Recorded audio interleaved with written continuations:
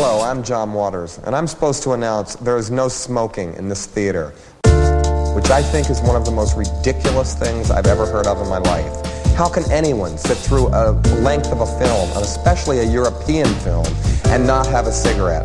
But don't you wish you had one right now? And I'm telling you, smoke anyway. It gives ushers jobs. And if people didn't smoke, there would be no employment for the youth of today. So once again, no smoking in this theater.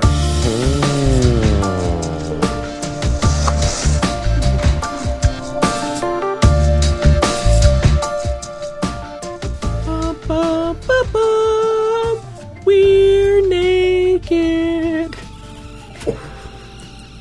We're not starting the episode. Good. You could start with that. The water bottle. That's just good audio. Do I need to take it away from you, Jason? That is live audio of me, my ears steaming upon hearing the 18th narration that is just reiterating what a character said. Okay.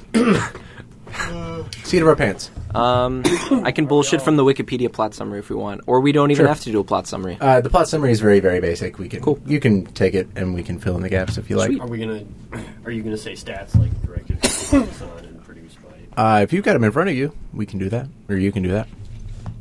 You handle didn't the get time to put stats. this You're one like a together. stats man. I'll handle the plot. I'm like a plot man. I'll pull up the I got it. stits. Thank you very much for listening to Try Love, another roundtable podcast about movies we saw at the Trilon Cinema in Minneapolis, Minnesota. You can find us on Twitter at Try Love Podcast. My name is Jason. I'm Nick Ransbottom. Thank you for joining us again, Nick. I'm Cody. And I'm Harry. Today we're going to be talking about the 1948 Jules Dassin film, The Naked City, which we saw last night at the Trilon. It was paired with Brute Force, which will be coming later because I didn't see it. Arbitrarily. Yeah, I mean, like, I was told by you guys that Brute Force is actually better. It is. It is. Considerably. It is super, In my opinion. super good. Not So- to spoil what we're about to talk about. That's the second double feature that I've regretted not going to. First having been when they were doing Wild at Heart and Raising Arizona. I ended up seeing Raising Arizona later, but You talked about it on the pod. You can check out that episode at some point. It was a while ago. you want to take it away for I don't remember. You want to go? remember what it was. You're really landing this one, right? Just straight down the straight and narrow. What? He's back That's on all the the time we wagon. got today, folks. Hit Thank you it. so much for listening to the episode. The Naked City. You want to hit us with some stats? Sure. I mean, it was, like you said, 1948, directed by Jules Dassin, produced by Mark Hellinger, which is important because he's also the narrator of the movie, and he calls himself the producer at the top, so we get to hear his voice quite a bit. Based on a story by Melvin Wald, screenplay by Albert Maltz and Melvin Wald, starring Barry Fitzgerald, Howard Duff, Dorothy Hart, Don Taylor, and a bunch of other extras. Cinematography by William H. Daniels, edited by Paul Weatherwax. Weatherwax, that's a great name. Distributed by Universal. 96 minutes long. English was the primary language. It was made in the United States of America, and it made $2.4 million at the box office. It was a success. Against what kind of budget? I will pull up the budget. $8. Can't just put me on the spot like that. Wikipedia doesn't have a budget. It does not. Column. God, I'm good at It this. should have, like, right below the box office. I mean, you can pull No, up I Wikipedia, looked. my dude. Oh, They don't maybe have maybe they don't hold it they that far didn't back. have it for this one. Wait, 1948. production. Mark Hellinger died at 44 of a heart attack after reviewing the final cut of this movie. So this was the final film he was involved with, which Ouch. is too Was bad. which one came first, Brute Force or this? Brute Force came out a year later. Yeah. Yeah. For some reason, I thought these were like a decade apart, but they were 1 year apart. It's interesting. They're very, very different movies. Was Mark a narrator for this one too? for Brute Force? Yeah. No, he was Thankfully, no. dead. Okay. He was deceased at that point. Okay, because I feel like the poster said he tells the prisoner's did. story his way or whatever. Yeah, that is interesting. The Trilon poster says that Mark Hellinger tells Brute Force his way or something. Yeah, through the prisoner's eyes or something. There's like no that. narration in Brute Force. Oh, very because different film. it's a good movie Oh. that doesn't rely on really, really canned bullshit to make its point. Before we get way too far into the plot, which Harry is going to have a fun time describing for no, Cody is going to have a fun time describing for Hello. us. I should set out like the battle lines are drawn. I liked this movie. I liked the Naked City. I also liked it. Nick, it's the Nick and Jason versus It is Harry Team and Cody Nick and Jason versus Team Team Naked right Shitty. versus Team wrong. Yeah, Naked Shitty. Team IMO. Jick, Team Hody, or No, we're Team Naked Shitty. Cody already established. I already made Oh. the shirts. So shit, I didn't have time to think of a better one. You can be the Team the Skims. Nate Good City. I don't know. Maybe we should just I start don't know. over. It's your name. I'm just here throwing you. No, from a high level perspective, Cody and I were talking about this a little bit. This is an interesting movie because it's not one that I found offensive. I found it merely bad. Usually when I find a movie bad, it's because it does something that is actually like legitimately onerous to me, like something that I think that is forwarding a negative idea or a bad thought. Something like 3 Billboards Outside of Ebbing, Missouri, which is famously my least favorite movie. which I also hated. Yeah, It's just, which, I mean, but that's an evil movie, right? Like, this is not an evil movie. Right. The most that like you could maybe say is that there's some. I think as you put it, finger wagging Yeah. towards like frivolous lifestyles. Like, There's a kind little bit of like sensibilities. 1940s, like moralistic finger wagging in this movie that makes it feel conservative to me, which is it's frustrating. a cop movie, right? Yeah. Of course it's going to be, like, moralizing. Not to say that excuses it, but, like, it's 1948, and I mean, it's a story Maltese about Falcon cops. came out when? Are we really comparing Maltese Falcon to anything? Maltese Falcon is an incredible movie. Okay, well, It's I like mean, that- you said it's you like liked that- this movie. It's like that time Yeah. on the Sunshine episode when I compared the set design to Aliens, Yeah. and you're like, that's such a dipshit thing to say, because Alien is one of the best designed and best made films of all time. Yeah, That if does you compare, sound like me. If you compare The Naked City against fucking Stray Dog, you're going to have a really bad time. That's funny because I did. In the movie theater, I was like, huh, this is basically Akira Kurosawa's Stray Dog. It even opens on the hottest day of the year the same way, which is wild. You're comparing elements of its plot or its quality? It's plot, certainly. Okay, There's- that's where I was. Yeah. Well, That's I where mean, I was that headed. was what was so depressing about it, right? Is that, like, an hour into this movie, I was like, wow, what if I was watching Stray Dog? And I was like, remember what a good movie that is? Anyway, Listen to our sorry, episode I don't on want to Stray be Dog. super negative about this movie. That A was little all, too late for that. That was all prefaced to say, like, I just merely find this to be a bad movie. And I think the reason it's bad is because its sort of central thesis on how to make a movie is one that I think is misguided. We'll talk about it right should. now on the pod. Yeah. Tell us what happened in this movie, Cody. Sure, I'll do my best. We begin with an awkward narration and a montage of New York City. We hear the thoughts of some passerbys, strangers in the city. Some characters that we follow for the rest of the movie kind of float in there too, and then we begin. We begin secondly with a murder of one Gene Dexter. We see this murder take place, and that's kind of the framework for the rest of the movie. We're solving this case. This as Lieutenant Muldoon calls it, a very heavy case. We meet various suspects. We follow their kind of threads throughout the film. We meet Gene Dexter's parents, lovers, associates, co-workers. She's has a lot of attention thrown at her because she's notorious within the city anyway, a dress model.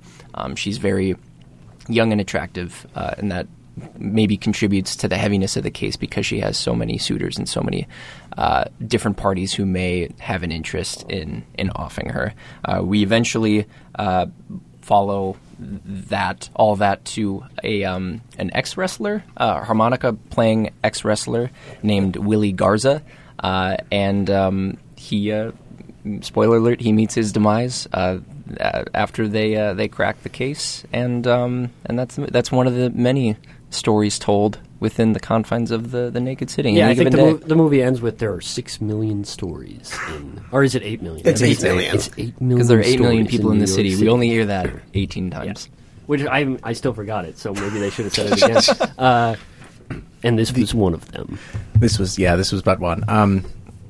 The big thing about this movie that is touted from the poster to the intro and everything is, and it's a weird intro because, like you said, it addresses the audience directly, outside of character, and yet like he then flits and talks to the camera, to the film at multiple points. Yeah, it's not even like a maybe more. It feels weird saying something's traditional when this movie came out in 1948, but like traditional third wall breaking because it's not like a character talking from the grave or to the audience, but it's a producer of the film talking, like, who's fully removed from the plot, talking to the viewer, which was really kind of strange. Yeah, I think that like you said, that's like the movie's bit, right? Like it's for sure. From the very beginning, literally the first thing you see is the city, and then Mark Hellinger says, like, "Hi, I'm producer Mark Hellinger," and like. And he lists off the exact, like, almost the full credits of the film. Like, he talks about the editing and the shooting and the cinematography down to the directing, and like, I'm the executive producer of this joint. There's a really weird moment. He was like, Barry Fitzgerald plays Lieutenant Muldoon. Hopefully he gets nominated for an Oscar this year. Guess you'll have to wait and see, audience. But he also he frames the narration as the selling point, right? Where he says, like, this is a movie that's going to be a little bit different. The other thing about this movie, which is actually really cool, is that, as Mark points out, it's filmed on location in New York. Apparently the extras are actual New York people, he said. I don't think that's true. There are a lot of cases in which there were a few featured extras, like in the dress shop scene, where there's like a sassy conversation going on between two girls, and then there's... many other times where clearly people were like actors and actresses mixed in with real New Yorkers. But yeah, like the fact that it does set its story there and that it's filmed, like actually filming thousands of real people just going about their day-to-day lives was a big selling point of the movie. I wonder how essential that is versus just a neat thing that the movie does. Well, especially for its time, I'm sure it was revolutionary. He said that we didn't film this on a soundstage, and contextually you get the feeling that is not. Like, that is a very unusual thing for this time. The movie opens with several actual, like, helicopter shots. I believe they could have been on a plane, like, overlooking the city, and it looks gorgeous. And I got the feeling that, like, those are very unusual shots to see, especially in 1947, right? Like, that's unheard of at the time, so I think that's a big selling point of this movie as well.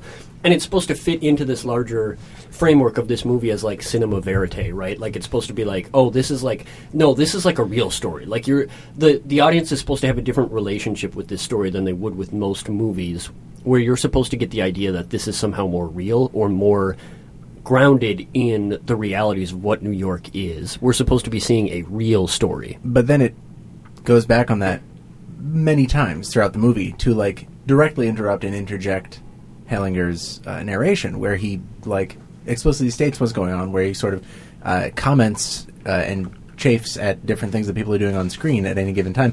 I really liked that. It seems like that's one of the things that didn't hit you and Cody so well. That is one of the things I actually disliked. You didn't like that? No. I don't know. It created, like, a communal feeling to me. Like, hey, I'm watching the movie with you, and I know more than you. Sort of like a dramatic irony. He's also kind of thing. criticizing every move that the characters do in a way that just feels he's the producer. Really, it's his job.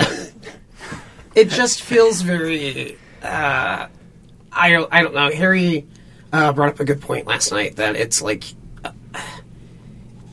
it's as if he thinks you're too stupid to watch a movie and he's trying to tell you how to watch it. I am, and I do need that. So I think that, Jason, your point, you said in your Letterboxd review, follow Jason on Letterboxd, Nintendovis, right? That's your @ on Letterboxd. You called it a farce.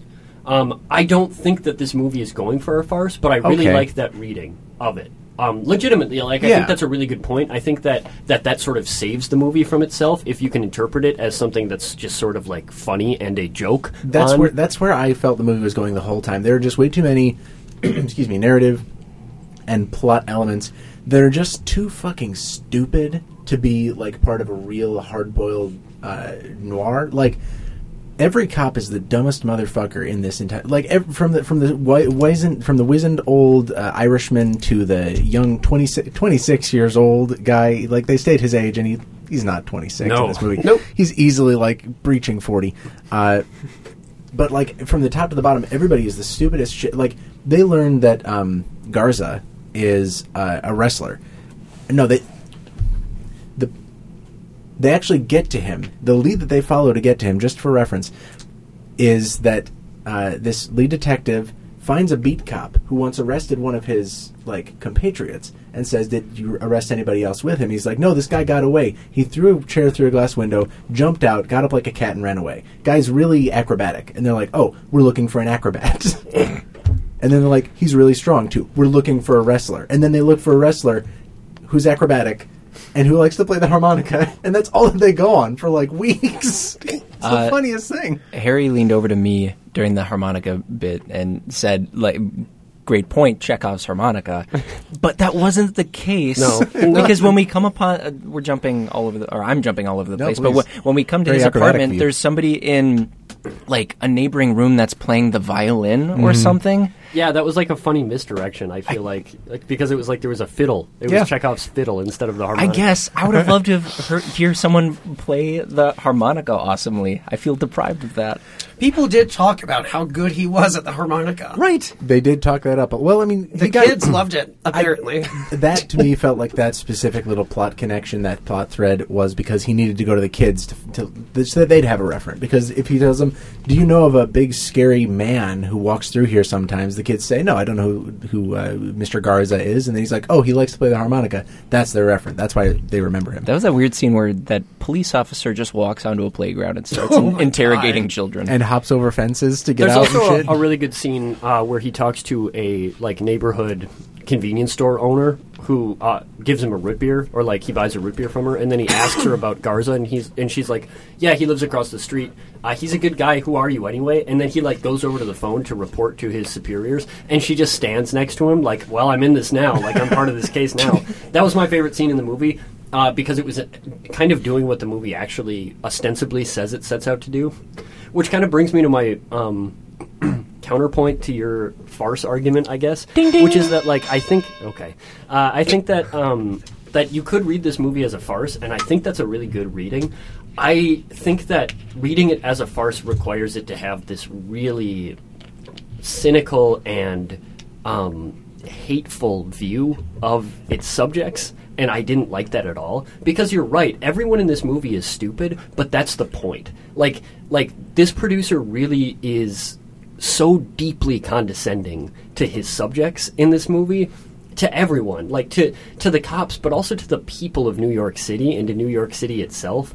He keeps talking about how, this great city, but then, every time that they depict a person, it's a person who is out of their depth and Corrupted flailing by New York. Yeah, well, or not even corrupted by New York. I'm just saying incompetent. These are people who are who so pointedly don't have the full picture. Mm-hmm. And then the producer, the actual producer of the movie, steps in to be like, "Huh, look at this idiot." Literally, you see the police walking around, and he's like, "Have you seen a guy who looks like this? Have you seen a guy who looks like this?" And he's laughing at it. It's there's a Puck figure in this movie that's over my shoulder, laughing about how stupid this movie is, and that didn't work for me at all because it made me sort of hateful about the experience. It was I think you yourself in your letterbox said the movie knows how dumb this all is. Yeah. So my question would be, why the fuck am I watching it then? If you yourself think that this is a stupid story, why are you telling me this story? I guess it's that vibe I get from, and I've never watched Mystery Science Theater 3000 or any of those podcasts that go along with the movie and comment on it as it's going. I don't even really watch commentary tracks. I generally tend to separate movie from commentary if I can. But the fact that it was baked into this movie, that it's an actual part of, if not the plot, at least of the how you see it, of creating your lens for it, I don't know. It's something that that did increase my enjoyment of the movie. If it didn't have that, if it didn't have some snide, sneering jackass in the background, sort of cracking wise about the whole movie, it would have been a pretty boring and again pretty stupid movie, and it kind of is. But Yeah. I guess that shields it from direct criticism. Yeah, that's what I'm saying, though. In many is ways. It's fucking cowardice, Yeah. right? It's like saying we couldn't make a good movie, so we're gonna pretend it's a piss take. We're gonna make fun of ourselves enough that we think that what we're doing, or you think what we're doing, is actually being sort of funny and cute and lampooning the noir genre. When really we just couldn't do any of that. We couldn't tell a good story. So instead, we're just gonna default to this sort of oh, we're in on it too. Mm-hmm. It's this faux irony that I think is it didn't work for me. Yeah, Harry, you brought up yesterday that, like, you presumably what the filmmakers thought was they realized that there was so little meat on these bones that they decided to throw. I mean, and they threw that voiceover track in just to kind of add something, which you're right makes it really difficult to critique.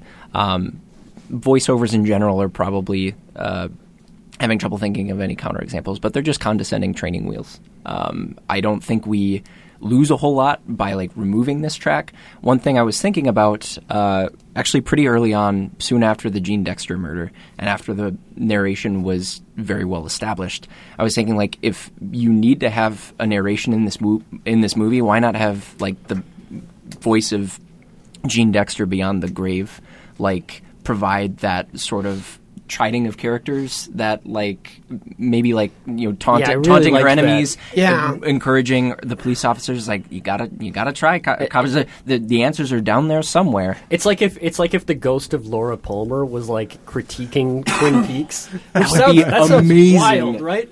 This was like when we were driving back and we were just doing Armchair Director, where we're like, hey, how would you make this movie better if you were Jules Dassin in 1947? But I really like that. Like, that sounds great. I think that the reason why that works for me so well kind of works in with what I was saying too, which is that, like, that would sort of level the playing field, right? Like, it would become less condescending because it would become less about being fed an idea about how you're supposed to feel by an outside omniscient force that's sort of like overseeing. I don't know, like, I just didn't want to have Mark Hellinger in the movie theater with me making fun of the movie that he made. It's really hard to get remotely invested in the plot, the characters, anything that's happening because of his narration. It completely takes you out of the movie. And it's also just, I mean, the way he mocks them, it's just annoying. I still like the movie. I thought it was fun. I want to hear more reasons why you like it, but, like, just to set my argument forth, I don't have anything else that supports this. Like, laying it all completely naked. I don't have any. Like, what Harry's saying is true. Is that it talks down to its subjects. It does not do anything to increase your relationship with any of the characters or, like, your investment in the plot.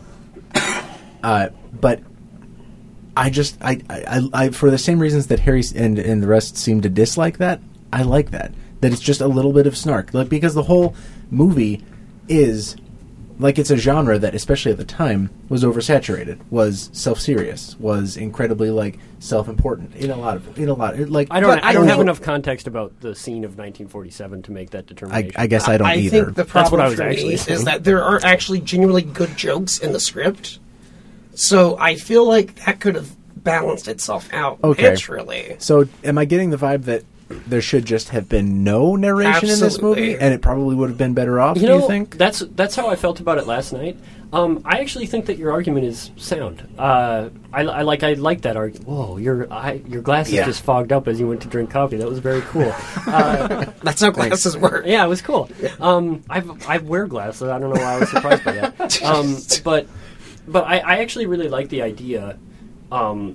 That maybe this movie may or may not be going for. We don't have to discuss authorial intent. We don't have to discuss on a podcast. But because the first act of this movie is so much about framing the movie within, like, cinema verite terms, where it's like, no, like, this is the real shit. Like look at these buildings. Like, this is the naked stone and glass of New York City. You're going to see these people unvarnished by makeup or pretense. Like, you're seeing, you're seeing the people in this city, and then there's something very funny about taking the piss out of that idea, so pointedly throughout the movie.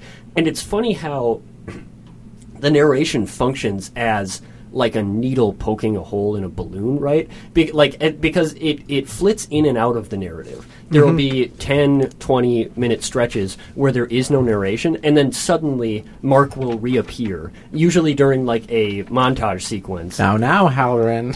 Literally. It's just like, remember him? Remember this guy? Literally, and I just, like, to make I tilt fun my of head back because he's just so fucking cheesy and goofy in the back. But, I love it. But it so obviously subverts and completely deconstructs its own ostensible goal. Like, the goal it sets up is you're supposed to be so enmeshed in this narrative. You're supposed to be so close to the ground, and this narration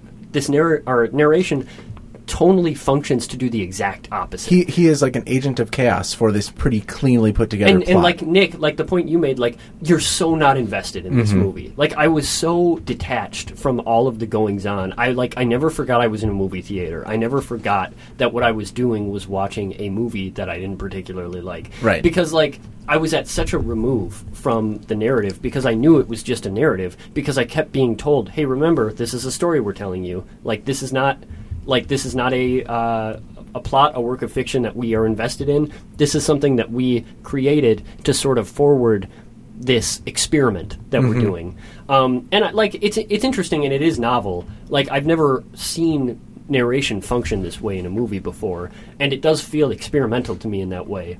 I don't think that it's of my sensibility. Yeah, I think it's just plain down to whether or not you actually like that thing. Maybe right? I'm just too stuck up. Maybe I just I didn't think it was funny because I was like, I actually believe in something. The idea of what they established at the beginning of the movie. Yeah. Like I kept thinking about like Stray Dog is often called a humanist movie, and that's a movie that it's so invested in its depictions of character. Like all of those people are so deeply human and character and world at the same time. Yeah, right? and they have dreams and aspirations, and you can see where they came from and where they're going, and it's so that's so beautiful to me. And then this movie is so almost anti-humanist, where it's just look at how fucking stupid humans are, and look at how stupid this city is. Look at how many fucking stupid people there are in this city. We're going to capture 10,000 of them in one camera shot.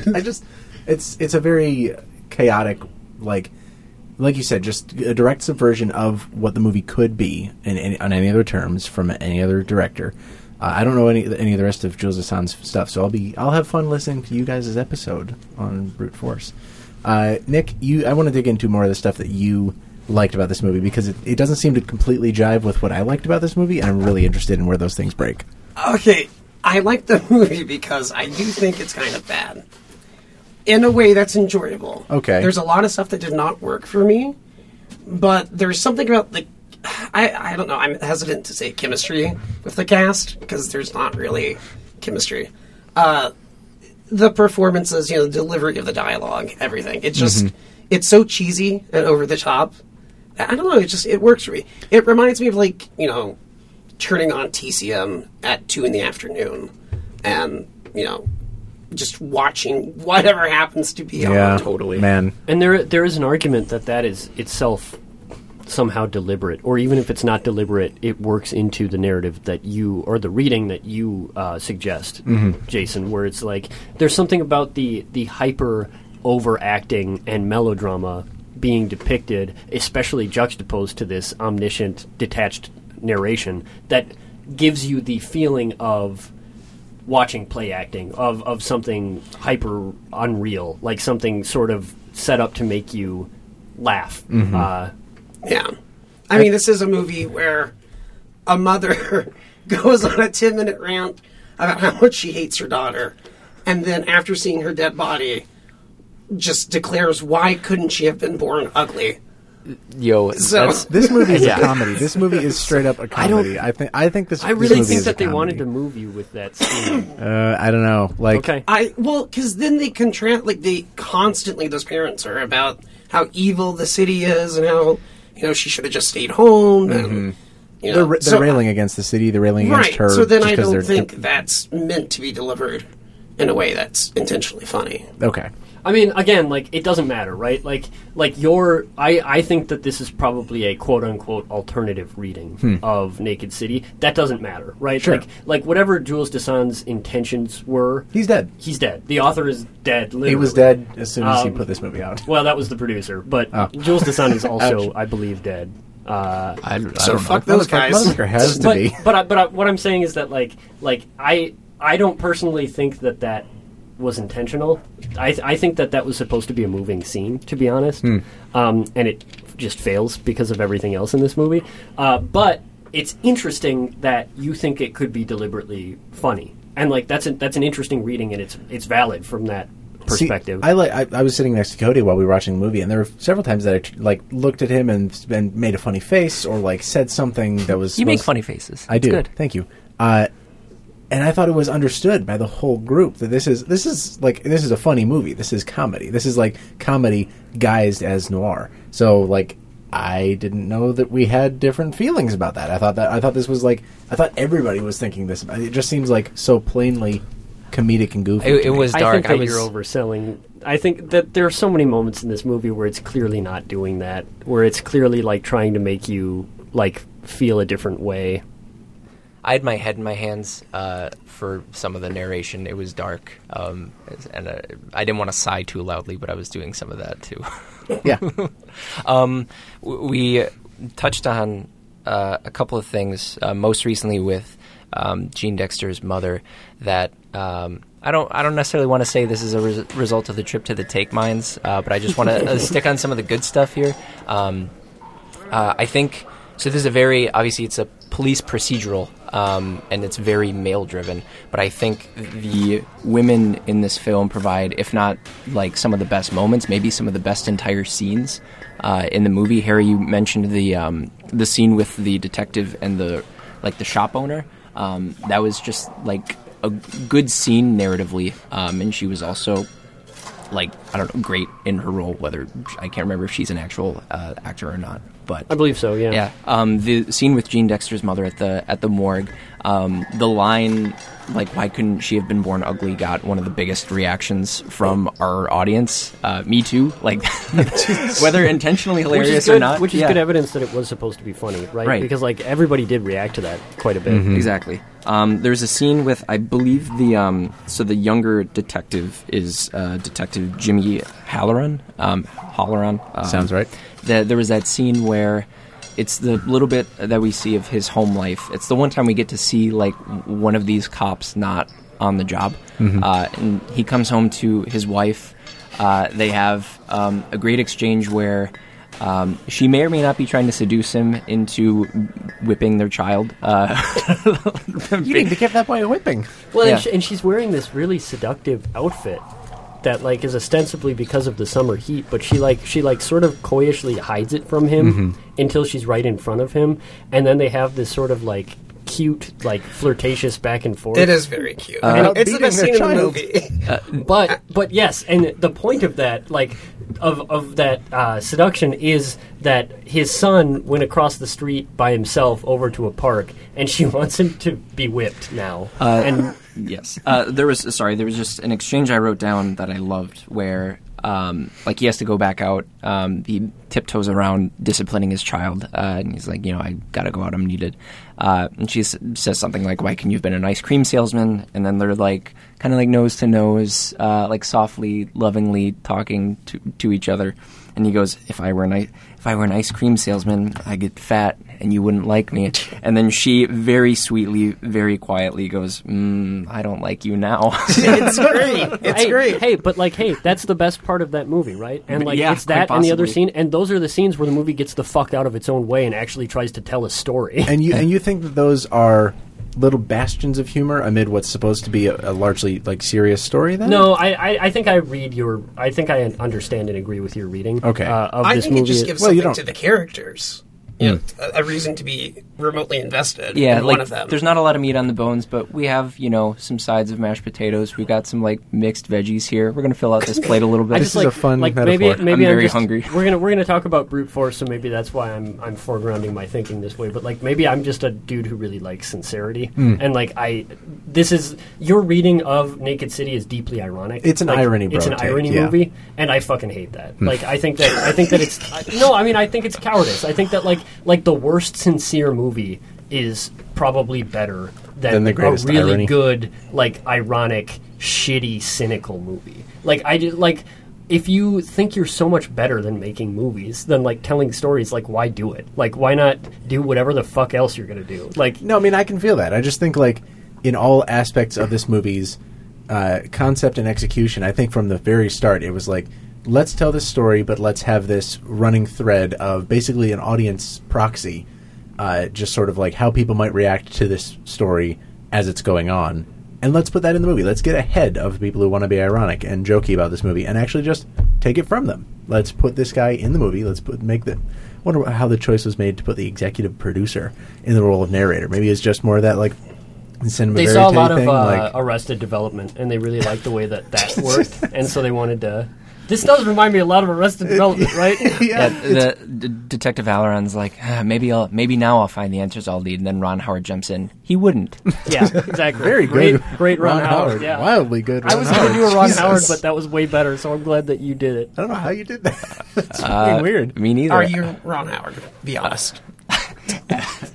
No, I'm not. He's early is. career Ron Howard before Ron Howard became kind of a hack, right? Wow. Don't take I'm my just making enemies.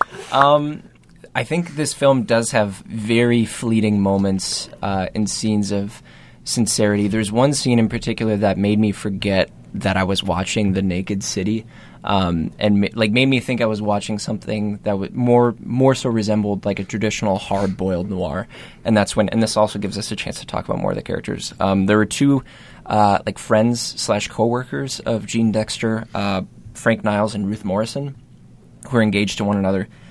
Frank Niles, I forget how he came to be a friend of Dexter's, but he is throughout the film like a liar about what he does. He's a petty thief, and he's just like a perpetual suspect. And then Ruth Morrison was a co-worker of Jean Dexter's. She's also a dress model, and the two of them are engaged. And there was a scene in the third act, I would say, where they're having a conversation, and the discussions to Niles lead up to this confrontation between him and Ruth, where he basically has to either confess to his crime of like stealing Ruth Morrison's engagement ring, or saying that he got it as a gift from Jean Dexter. And so it's this interesting conflict of like either like Ruth will be in shambles, like she doesn't care that he steals, just like, please, for the love of God, do not tell her that Jean Dexter gave you that ring because of jealousy reasons.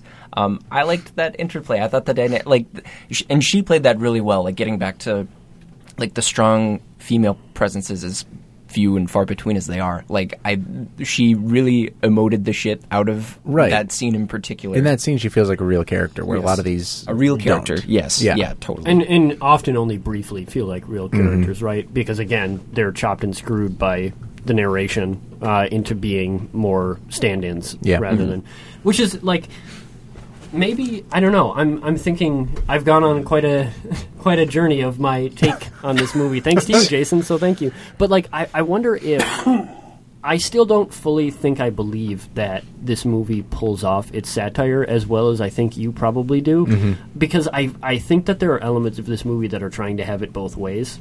Cody, like you kind of said, like, because there are elements of an actual detective story here that it's clearly invested in depicting, if only to make fun of. And there's some sense to me in which this movie is trying to be like, well, like, if you didn't see the irony, like, if you liked the story and you just were invested in the police, we have that, and that's great, and it's okay. But if you thought it was stupid, actually, we were trying to be stupid, right?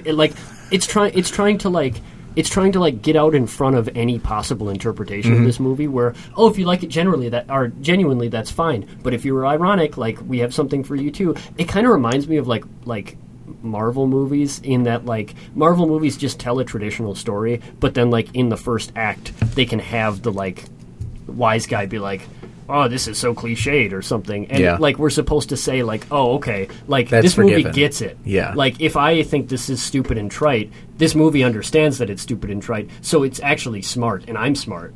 And like that's kind of how I felt about this movie, is that like this movie really wanted to make me believe that I was smarter than the movie or something, and it was like, I don't need to have that kind of a relationship with this. Like, yeah, as you're describing that one film's legacy that I thought of, the whole like the revisionism factor of like, we're making this movie seriously, and even more so in this case, like retconning after the fact and just being like, oh, this was actually not meant to be taken seriously. The Room. Yeah. I just like that. Take that damning example for what you will. No, I mean, I think it's the same vein. Yeah. Like is what Harry's saying. It's like, oh, if you liked this movie, you get it. Right. If you hated this movie, that's what we were going for. Right.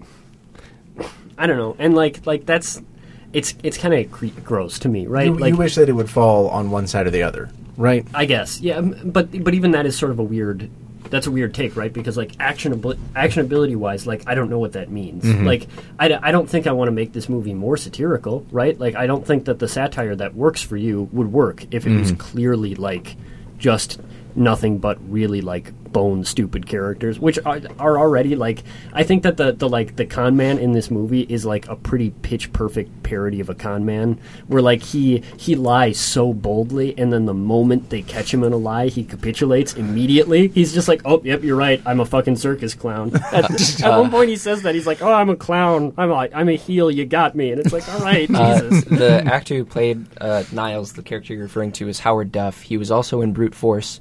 Brute Force and The Naked City are his first 2 film credits. So shout out to Howard Duff. Yeah. He was great. also listed as a communist subversive.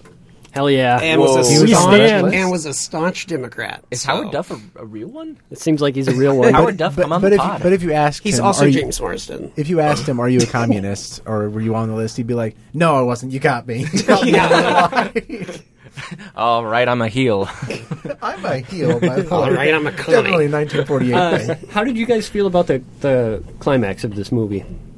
We're talking about the scene where Garza runs up to the top of the bridge, gets shot, and falls. He's caught, and he has to escape on foot, which he sort of escapes through the city. He ends up on a large suspension bridge, starts climbing up it, and then he's shot and falls off the bridge. It feels, that scene, it felt like the rest of the movie did, in that it was getting ahead of audience expectation. Like you'd expect sort of the Vertigo thing where he climbs all the way up and the cops got to chase him all the way up there, and then it's going to come down to the wire.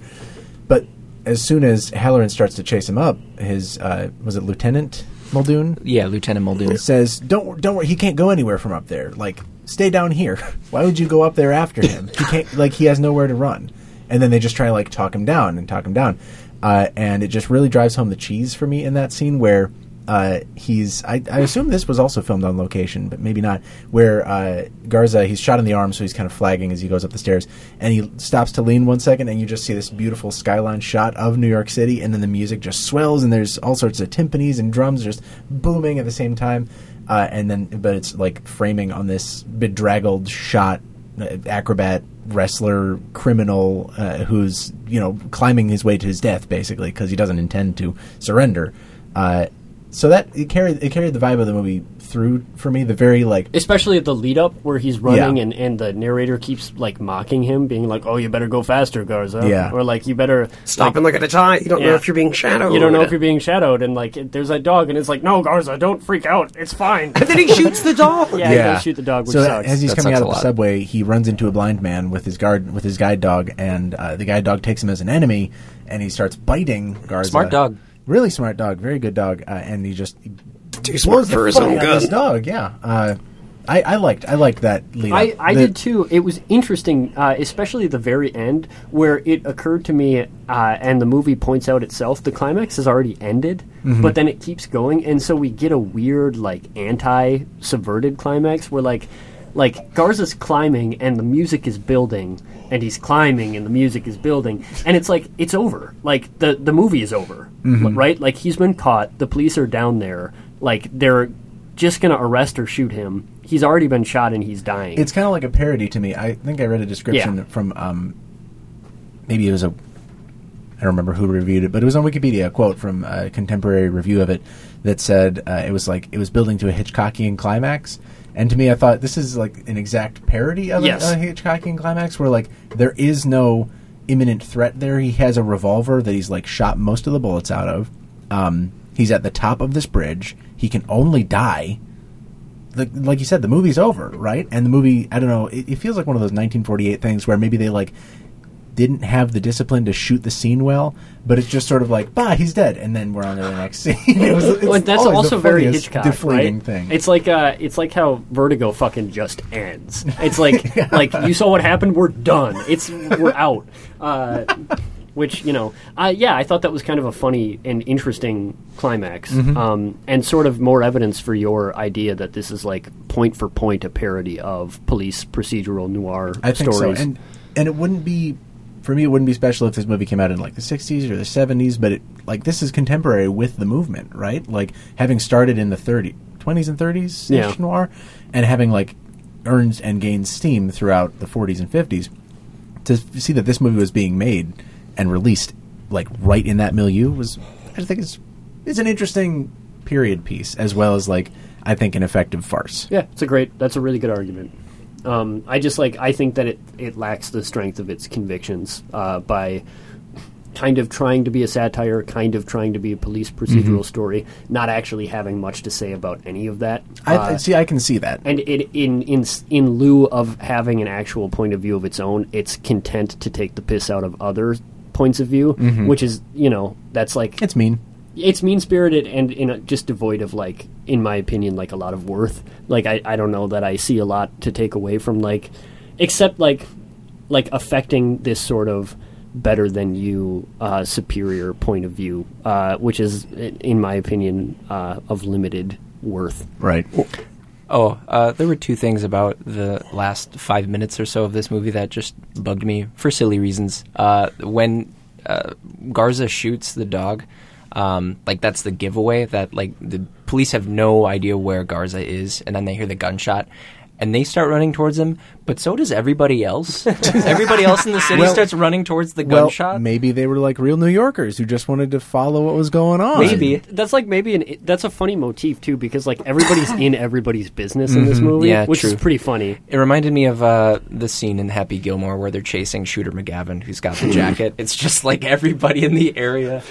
Shout out to Happy Gilmore. Love references. God, I love movies. The other the other bit with when he's climbing the ladder and he kind of stops at a point, Muldoon says something like, "We're all impressed by your acrobatics, Garza. We give you 100%." It's like, what is that? What is this Fallout? Acrobatics? All he did was climb a ladder. I can climb a ladder. You gotta imagine how much fun Mark Hellinger was the name. You gotta imagine how much fun he was having doing this, because he had to he probably was literally riff tracking from a script. Like while he was watching the final cut of the film, right? I wish. Imagine. I doubt that, but it would be amazing if this movie was literally like MST3K.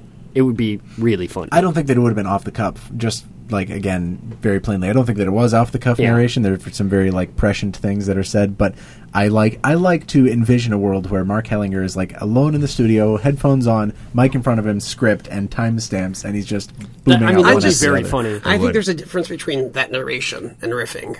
Yeah. Right. Yeah. It's sort of in the same spirit where it's like, hey, audience, you are supposed to be invested in these characters, and I'm going to berate the both of you at the same time. Right. I am the omniscient. There are God. some really at the time I found them incredibly grating, but in hindsight are probably pretty funny moments. Oh yeah. The first of which is when the new detective is looking out over the city when he arrives at the first scene of the crime, and he literally just looks out over the city, and there's a long shot where he's looking out, and you see the skyline, and he's sort of looking pensive, and you understand what it is as a visual metaphor because you've seen a movie before. But then Mark says, "Well, there's your city, detective.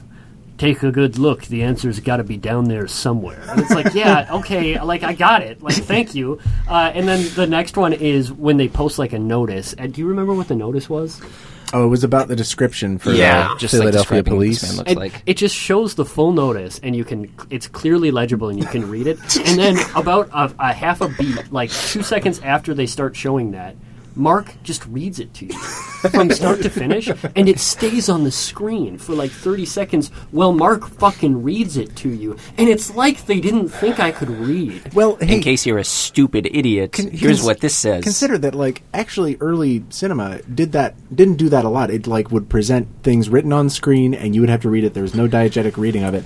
But, what's the last movie you watched where somebody's reading a letter and they weren't also reading it aloud kind of thing? And it turns, about a third of the way through the letter, it turns from their voice into the voice of the letter writer. Right, which you understand because you've seen a movie before. It's the increasing himbofication of American cinema. It's really, it's despicable. Mark Hellinger, the original himbo. Actually, we're about to do a podcast on the original himbo, Burt Lancaster. Oh my god! The actual original I really need to watch this movie. Anybody else have lingering thoughts? People in the audience at the Trilon during our screening clapped for Naked City. They did not clap for Brute Force, and that is an injustice. Yes, I agree. I mean, there were also a lot more people in the theater for Naked City. An injustice. I will take again my hardline stance against clapping in any movie theater. Same. Absolutely. Unless there's somebody presenting the movie or like They it's were somebody's old. movie. You Don't do know, it. it's fine. It's olds. I Just I don't know. old I things. think, I think olds. clapping at the end of a movie is fine. It's fine. By It's my- communal. It's like clapping when a plane lands. That's a bad take, but That's you're cool, why. Harry. That's also bad. by my measure, You're clapping for somebody for doing their job. Yeah, hooray, we didn't die. You guys just don't tip at the end of like a I'm restaurant sorry. to either. Is that? That's not even remotely close to the same comparable. thing. I think it's I pretty think much you're- the same thing. I you're think I made a go- really good point, and I think think you're- you guys are are fascists. you equating applause to money? I am. Yes. Oh, so it's You've So made, when the you've winter made your comes, you hill just out of clap. sand, I do, yeah. shoveled it Correct. together, and you're going to stand atop that hill. sit underneath it. By my measure, the most naked person in the Naked City was Garza when he was working out near the end. I didn't see a whole lot of Pretty nakedness. good. Either. Yep. Well, of course, there's the outfit that Halloran's wife is wearing, Which on the naked scale is closer to naked than most of the outfits. right, but it's still like a pretty conservative bathing suit type thing. Does that sound about right? The most naked person in the Naked City? By the naked scale coming soon to the Trilove shop. Garza was the naked city all It's along. Garza's head at one end and Halloran's at the other. He's like he never has anything. You don't he doesn't even even see roll his up butt. his sleeves. He could be naked. Mark Halloran could be in that studio that you were just thinking about. Butt fucking buck He's ass just naked. perched on a revolving chair, just You better find out, Garza. I'm the Naked City. I love that Halloran, who's been extremely dumb up to that point, is dumb enough to go to the known apartment of a wrestler, acrobat, and harmonica player alone, The most dangerous combination imaginable. and he just sort of chills in his apartment for 5 minutes before Garza finally reveals that, yes, I know you're a cop, and I'm going to break your arm. And then he rabbit punches him, and Garza, alone in his apartment because he had just my incapacitated, God. he had just knocked out the only person who could hear him, says, That was a rabbit punch, copper. And it's strictly illegal. he just has I a fucking one-liner love that he that. had planned, and he just says He it had alone. to feel good about himself. Which, you know, You can't mock him for that. there was another He's really doing his good line. best. Oh, the worst line the Irish cop says, where when the doctor tries to jump out the window, he goes, "I'm not a doctor, beat, and I don't know a lot about medicine, beat, but I don't think that particular prescription, beat, has ever cured anything." And it takes 3 hours, and it's like, Jesus, I knew what he was going to say when he started talking. It's like, did you just say it? Oh, man. Other than that exchange, the Irish Lieutenant Muldoon he grew on me. By Yeah, the he's end of like the this. best part. It's kind of like Yeah. stage fright, where there's like a super character actor Yeah. who's like such a character actor, it almost detracts from the actual story. Yeah. But it doesn't matter because they're having so much fun and they're Yeah. so good at it that it. The scene with the old senile lady who shows up to give her Yes. advice. Yeah. God. I mean, that- I really liked that scene. Like it's was- goofy. that It was was a little. amazing. It was a Yeah. little I mean, love but that like scene. It's yeah. funny. I also hated that scene Yeah. for the same reason, because I thought it was deeply condescending. Oh, was it like, is, oh, it's so of course. funny to make fun of mentally ill people. Like, Yeah. holy shit! Oh my god, it's so funny that there are mentally ill people in New York. Was she meant to be mentally ill? Because I feel like there is, there are those people when Just there's very- a big case happens. And they're Just like, very old Yeah, and, they're- and senile, I believe. Yeah. Yeah. Yeah. Well, You're sweet. Bye now. That was pretty funny. Yeah. Oh, we should have stingers. just ended on that. We'll do it again. We'll do it again. I have a different way to end. Oh. Are we ending now? Wait, Well, wait. we can have more Are you now. gonna go? I think I know what you're gonna do, but go ahead. Oh, are we ending? This is so We can good. end. and Thank you for organic. listening to Try Love. My name's Jason. oh, I'm Nick. Nick is our special guest, but he's sitting next to Jason, which It's- is why we're sort of having him go second. And But it's been 3 or 4 episodes you've been on. The next one will make 6. So Oh have my I God. guested the most? I think you've maybe guessed it more than Aaron Grossman. Regular on this podcast, ostensibly. Calling him out. Yeah, He's that's not right. even in the state. He's not God even damn you. here. That's right. I can make fun of him. I'm Cody. I'm Harry. We'll see you next time. There are 8 million stories in the Trilove City. This has been one of them.